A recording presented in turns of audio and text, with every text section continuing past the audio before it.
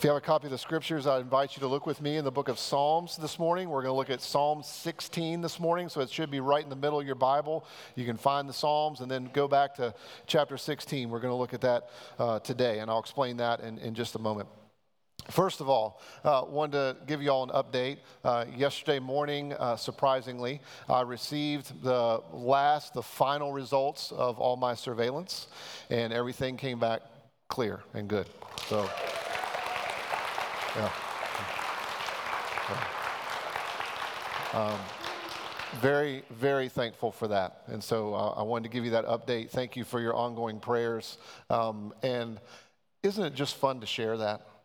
You know, I mean, I feel joy. I know you do. It's just fun to celebrate that together. So thank you for your interest. Thank you for our relationship. Thank you that I can share with you hard things and you can absorb them and endure them in some way.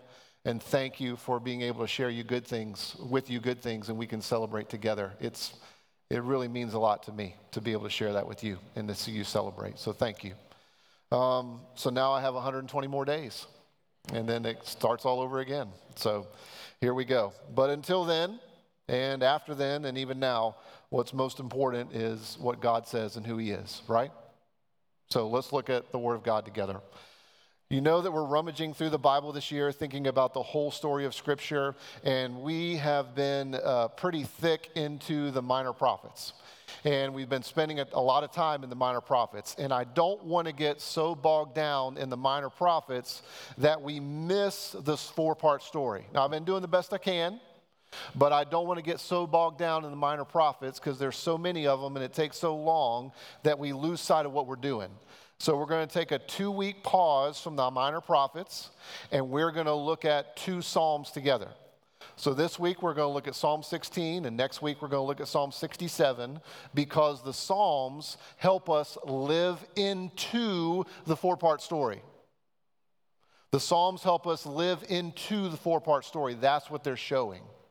And so when we look at Psalm 16, and really all the Psalms, I need you to be aware that the Psalms are not, they're not so much doctrinal treatises as they are experientially living out the gospel.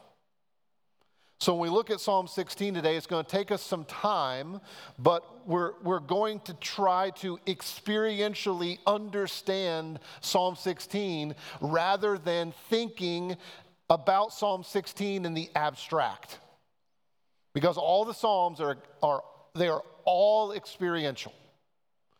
So that means that when we look at Psalm 16, we're going to have these 2 stops along our journey as we go through Psalm 16. Stop number 1 is going to be thinking about being disoriented, and the second stop is reorientation.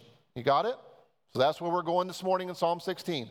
Disoriented and reoriented. That's what we're going to look at as we work our way through Psalm 16.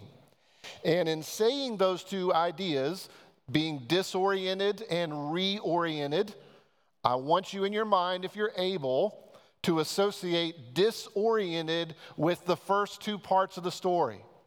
What are the first 2 parts of God's story again? Creation and rebellion. If you think about it, understanding creation and living in rebellion, understanding it, is very disorienting, isn't it? This is how God made the world, this is how God made me, and this is what I experience. Everything's broken. That's really disorienting. So I want you to have that in your mind. Next, we're going to look at reorientation. And you might guess that corresponds to the second 2 parts of the story, which are redemption and restoration. So that if you have in your mind that we are going to try to experience Psalm 16 as we understand it, not in the abstract, but in a living way, we're going to try to live into this 4-part story by thinking about disorientation and reorientation. You follow me? All right, ready to go home? Can we just stop there? Well, let's look at Psalm 16. I'll read this to you. Listen to this. This is the word of the living God. Moths destroy stuff. Rust destroy things. Grass comes and goes and fades away. But this word of God, it lasts forever. Preserve me, O God, for in you I take refuge. I say to the Lord, you are my Lord. I have no good apart from you. As for the saints in the land, they are the excellent ones, in whom is all my delight. The sorrows of those who run after another God shall multiply. Their drink offerings of blood I will not pour out, or take their names on my lips. The Lord is my chosen portion and my cup. You hold my lot. The lines have fallen for me in pleasant places. Indeed, I have a beautiful inheritance. I bless the Lord who gives me counsel. In the night also my heart instructs me. I have set the Lord always before me. Because he is at my right hand, I shall not be shaken. Therefore, my heart is glad, and my whole being rejoices. My flesh also dwells secure. For you will not abandon my soul to Sheol, or let your Holy One see corruption. You make known to me the path of life. In your presence there is fullness of joy. At your right hand are pleasures forevermore. Psalms are beautiful, aren't they? It's all downhill from here. Let's pray. Lord, thank you for your word. Thank you for, Holy Spirit, thank you for carrying authors along like David. That as they experienced life, you were working in their hearts and in their minds so that they might express things like this in Psalm 16 that are true, that remind us of what is most true. Have your way with us, Lord. Help us to experience afresh the truth of the four-part story, that we might live into it, that you've created. We have rebelled. Our only hope is in what you have done, Jesus, and that one day all things will be made new. All will be made right. Help us to live into the story that we've been talking about and learning about together. Again, we pray all this for your glory. We pray it for our good. We pray it with confidence. We pray with hope. We pray it even with expectation, because we're praying in the name of our God, our Savior, our friend, Jesus. Amen. Before we get into thinking about disorientation and reorientation, before we get to explore those two things, we need to take our time and walk through the doorway into this psalm. The doorway into this psalm is highlighted for us with the first word, preserve. Preserve me, O God. We need to take our time and walk through this doorway because there is a fundamental assumption as we approach Psalm 16. There is a presupposition, an assumption, even before we get into all the words in this passage. And the fundamental assumption is this, and I'm going to say it in a bunch of different ways because I want it to make sense to you, and I'm going to try as best I can to get it down into you. The fundamental assumption is this: we need to be rescued. We need to be rescued. If you want that another way, when you wake up in the morning, does it ever occur to you that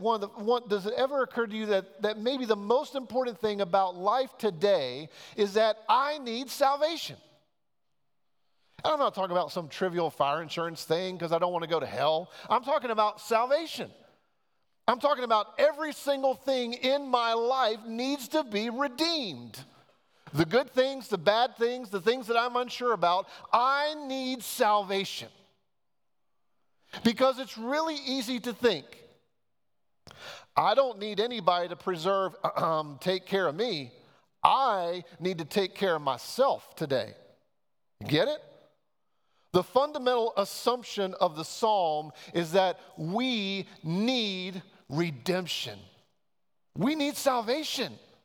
And the reason why that's so powerful is because we're all born with the assumption, we're all born with the proclivity, we're all born with the tendency, we're all born bent toward this huge and deep sense of entitlement. All of us are born with a sense of entitlement. We all come out thinking, my life should be easy. The older I get, the more experienced I get, my life should increasingly be equally and increasingly become more comfortable. That I deserve a good life. I deserve an easy life. I deserve a comfortable life. We all come out with that assumption. We're all bent toward that in very, very deep ways. That things should just get better and better for me. And one thing that knocks us off the entitlement wagon is this: trials, suffering, challenges, loss. Whenever we experience those things, trials, challenges, loss, suffering, and we process those things, that's what knocks us off the entitlement wagon. And if you're here this morning and you say, well, I don't know what you're talking about. I mean, I kind of understand, but I don't think I have that big of a problem with entitlement. Well, let me float this out to you as a diagnostic. If you have faced suffering and challenges in your life and trials and loss, if you have faced those and you have always been able to either overcome them, outlast them, or just stuff them down deeper inside of you, then let me tell you, this psalm is going to seem very beneath you.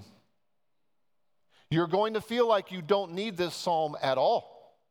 If every trial that you have come across, you have been able to cover it up, this psalm's not going to seem that relevant for your life. If every trial and challenge that you have faced at work, at home, and throughout your life, your career, if every challenge and every trial you face, you have always been able to overcome it in and of yourself, and it hasn't stopped you, it's just ramped up your ability to cover it up, stuff it down, or just move on. This psalm is you're probably going to be bored to death. It won't resonate with you. But if you have faced trials, suffering, loss, challenges, and you have processed those things, you have processed your challenges and processed your trials and processed your losses, if you have processed them and realized that you are broken, that you live in a very broken world, and if you have realized that you're not just broken and the world isn't just broken, but those trials and that suffering and those challenges and that loss have led to you being broken open, because there's a difference between being broken and being broken open. And if you have been broken open as you have processed those things, this psalm will resonate with you more deeply than I can even express. Here's the connection. The degree to which we have processed our trials, our losses, our challenges, our suffering, the degree to which we have processed all of that and been broken open is the degree to which we are minimizing our entitlement and connecting and resonating with God's word in Psalm 16. Say it again. The degree to which we have processed our trials, our losses, our suffering, our challenges, and in processing, those things have broken us open, is the degree to which our entitlement mentality is minimized and being minimized, And that is the degree to which we will resonate with Psalm 16. And friends, that's what brings us to thinking about being disoriented. Did you notice that this psalm was written by David? David writes this psalm, and we really don't know the exact historical reference of when this psalm was written. And I think that's by design. I think God doesn't want us to know a lot of the specific historical references of why these things were written, because he wants to just say, come on in. Just in case we might think, well, I haven't had exactly the same thing as him, and so I'm not sure. No, we don't know exactly what it is, so it invites us in, no matter what we're going through. And even though we don't know the exact time and reason why David wrote this psalm, it is perfectly responsible for us to remember that David had a not so great relationship with the king, whose name was Saul. Do you remember this? And in David's relationship with Saul, two things were simultaneously going on. David was having to run for his life. You remember King Saul? If you never heard of King Saul, he was this king that the people wanted to rule over them. And Saul started out great, but, didn't end so well. But this was Saul's MO. Keep your friends close and your enemies closer. And he saw David as an enemy. So he wanted to keep David closer than his friends, which meant there were times in which David was at King Saul's house and he saw a spear coming at him because Saul decided he was going to take David out. So David lived a chunk of a season of his life on the run, not knowing where he was going to stay, where he was going to go, when he needed to leave, where he needed to hide. He had to figure out who to trust. He had to figure out how to get food. He had to figure out what he was going to do. And in conjunction with that, David also had this profound sense that he needed to honor and respect the king. Do you know what we call those two things working together in somebody's life? Disorientation. How in the world am I supposed to live when this person who's the king is trying to kill me and he's after me? He knows where I live. I got to live on the run. I got to figure out where I'm going to eat. I got to figure out what I'm going to do and who I'm going to trust. And at the same time, I need to honor this man and I need to respect him whenever and wherever I can. That is very disorienting. Because as David was living out those two things simultaneously, he was experiencing loss. He was experiencing suffering. He was experiencing challenges. He was experiencing trials. And that was very disorienting. And if you want to add other layers to this, when David was young, God told him that he was going to be king. So here he is with this grand expectation that he's going to be king, and yet this is his reality, that the king is after him. Very disorienting, isn't it? And if that seems too abstract, let's pull that into our lives. Let's pull all that stuff with David and try to bring it into our lives. You do realize that adulting reveals what's in your heart, right? Those of you that maybe middle school, high school age, that you're starting to get to the point where you're making a few more decisions about your life and what you want to do and what you like about your parents and what you don't.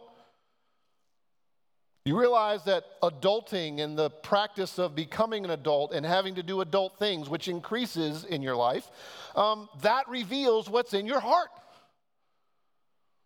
You do realize that as you sit here this morning, your career, your jobs reveal what is in your heart. You've been working somewhere for 5 years, 10 years, 30 years, 40 years, more. That has all revealed what was in your heart. If you're single this morning, that does reveal what's going on in your heart. If you're married this morning, your marriage has revealed what's going on in your heart. If you're a parent, if you're not, that reveals what's going on in your heart. Our whole lives make plain what's going on in our hearts. And let's add something on top of that. Because we live in a culture and we are part of the culture and contribute to this. We are in the arena, and you all in particular are in the arena in which half-truths are expected. You work in the arena all the time in which misrepresenting things is expected. You work in the arena in which bold-faced lies are expected. At minimum, you got to be on the outlook. You got to be watching for that. And you add to that the complexity of work-based dynamics. You add to that the whole idea of competition and what that means in your field, in your specific and unique way. All of that creates a whole lot of, guess what? Disorientation. Because you're figuring out, how in the world am I supposed to operate in this? You might not have anybody who's after you to kill you, but my hunch is that you've had experiences in which someone wasn't afraid to get rid of you to advance their career. My hunch is that you have lived in experience in which you weren't afraid that someone was coming after you to kill you, but someone lying to your face has happened a lot. Or someone expecting you to present half-truths or to misrepresent things in your job for the good of the company. Meaning, tell other people that we're about this, when actually the truth is you're actually about that. You live in this arena in which it is incredibly disorienting. And those experiences that you have, all of those experiences, have meant that there are times in which you have felt like you were under tremendous trials. You were enduring tremendous trials. It meant that you were suffering in some capacity.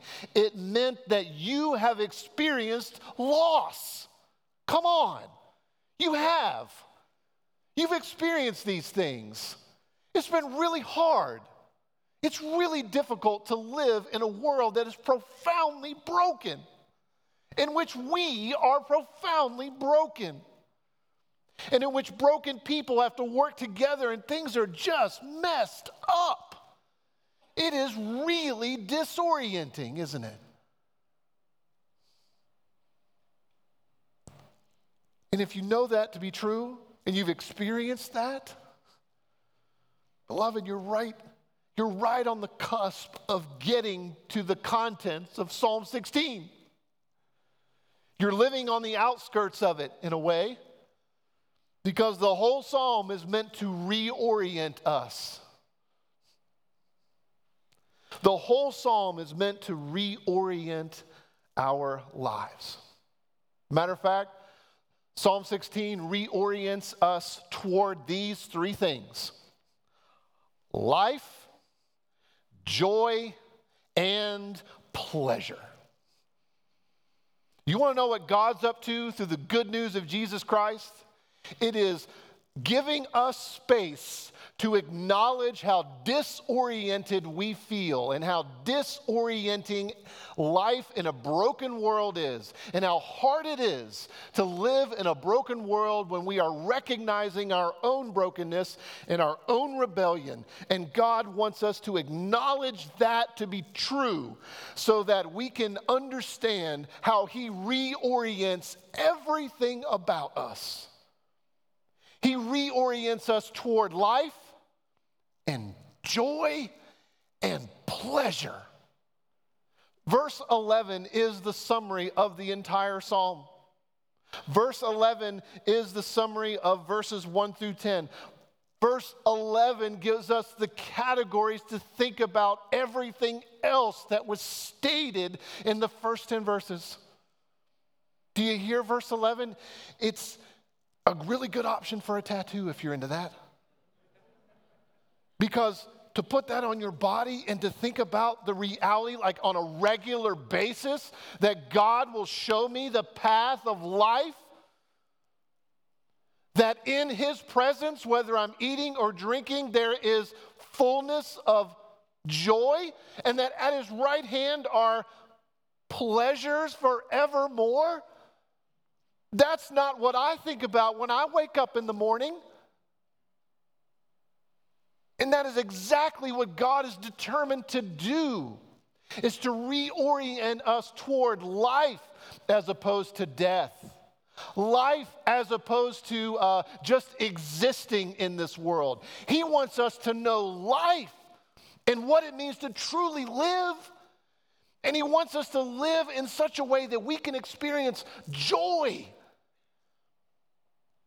And he created us to live in a way that we can experience joy so that we can live lives of full pleasure.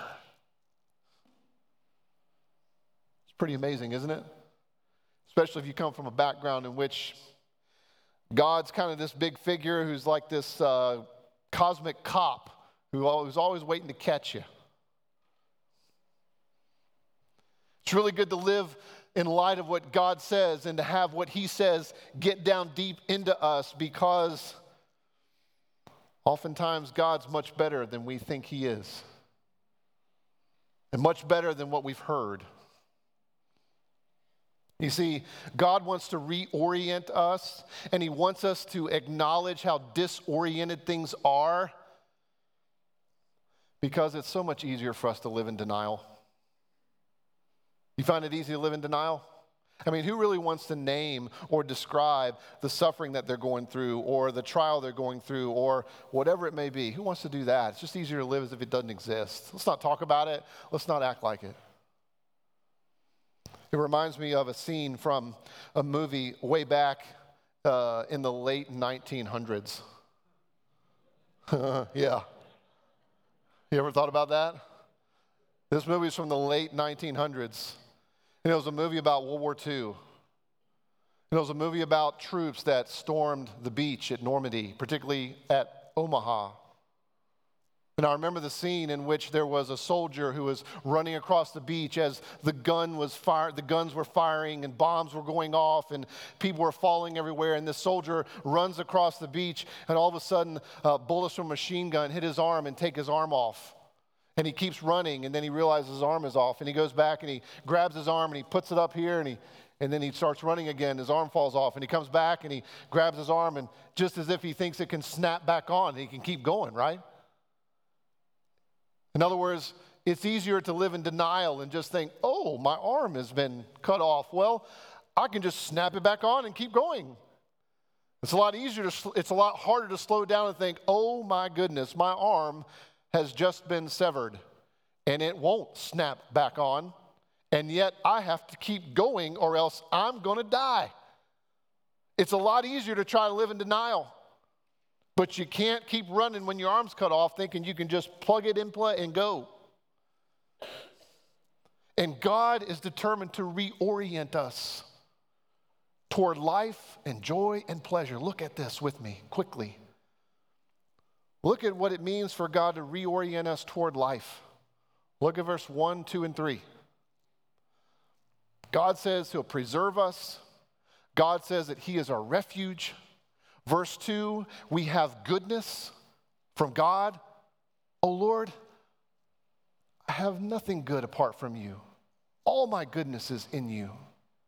Verse 3, that he gives us community. Beloved, do you see the gospel there? Do you realize what Jesus has done?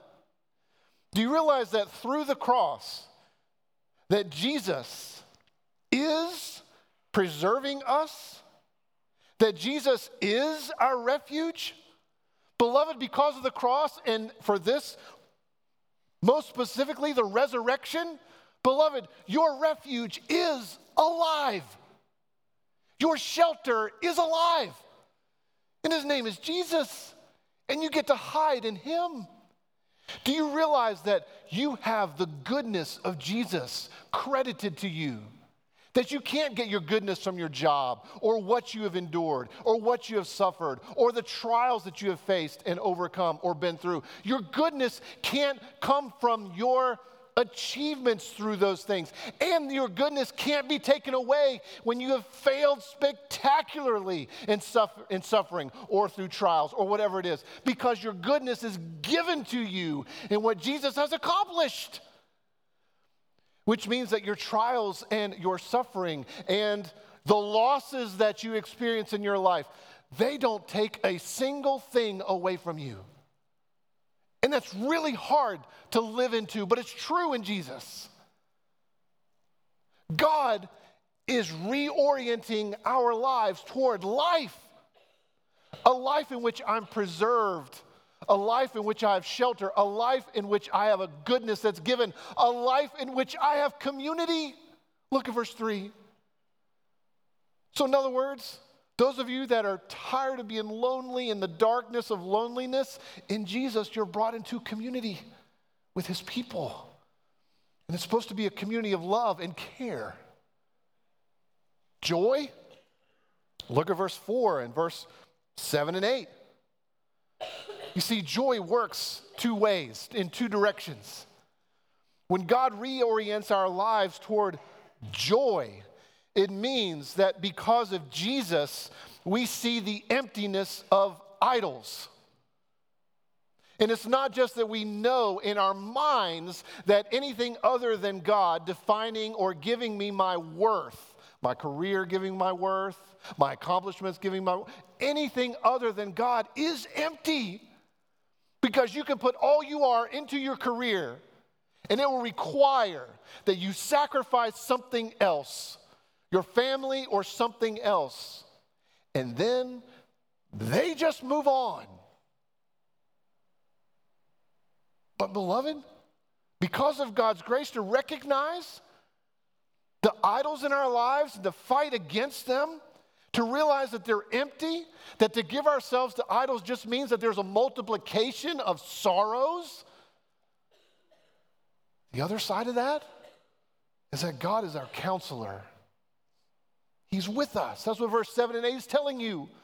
He's with me, even to the point in which I will not be shaken. You see what Jesus has done for you through the cross? Is that what he has accomplished through the cross and his resurrection means that our empty lives chasing false idols are paid for. And by his grace, they're weakening in our lives. They're dying because he died. And it means that there is a joy that God brings into our lives that seeks us even through pain. The joy of God is so profound that even when we experience the pain of suffering and loss and trials and challenges, that there's a joy there that even emerges through pain. I can tell you that from my own experience these last 2 years. There is a joy that I have that I would not know had I not been through what I have been through. And it's a joy that's deeper than my circumstances. It's deeper than Dave getting his own way. I've had plans for 2 years to take a trip, and I couldn't do it. And now, by God's grace, I think I'm going to be able to. I'm looking more forward to going now than I did 2 years ago. But I really wanted to go 2 years ago. But there's a joy that seeks me through pain. God's counsel provides that for us. He doesn't get rid of the pain. Doesn't say you're going to have to live a pain-free life. But his joy seeks us through pain. And pleasure? Look at verse 5 and 6, 9 and 10. There's a pleasure that we have through what Jesus has done. And that pleasure is bound up in our inheritance. It's that one day all things will be made new. It's that one day Jesus will return. This is why we can read in verse 9 and 10 about the reality that he won't allow us, he won't abandon us. And he won't let us ultimately, finally, and forever see corruption. Because, beloved, through what Jesus has done, our ultimate destiny is not corruption, it is eternity. It is not corruption, it is healing and complete healing. Beloved, do you see what God is doing through the gospel? He is reorienting our lives. Can you step back away from Psalm 16 and see it? Can you see that his reorientation is toward life and joy and pleasure? And that encompasses from being preserved all the way to resurrection because of Jesus' resurrection and us experiencing healing and being healed. And everything in between with God's counsel and his presence and his people and his ultimate promise that he'll be with us and never abandon us. You see, that's exactly what this meal communicates. And that's what brings us to the table.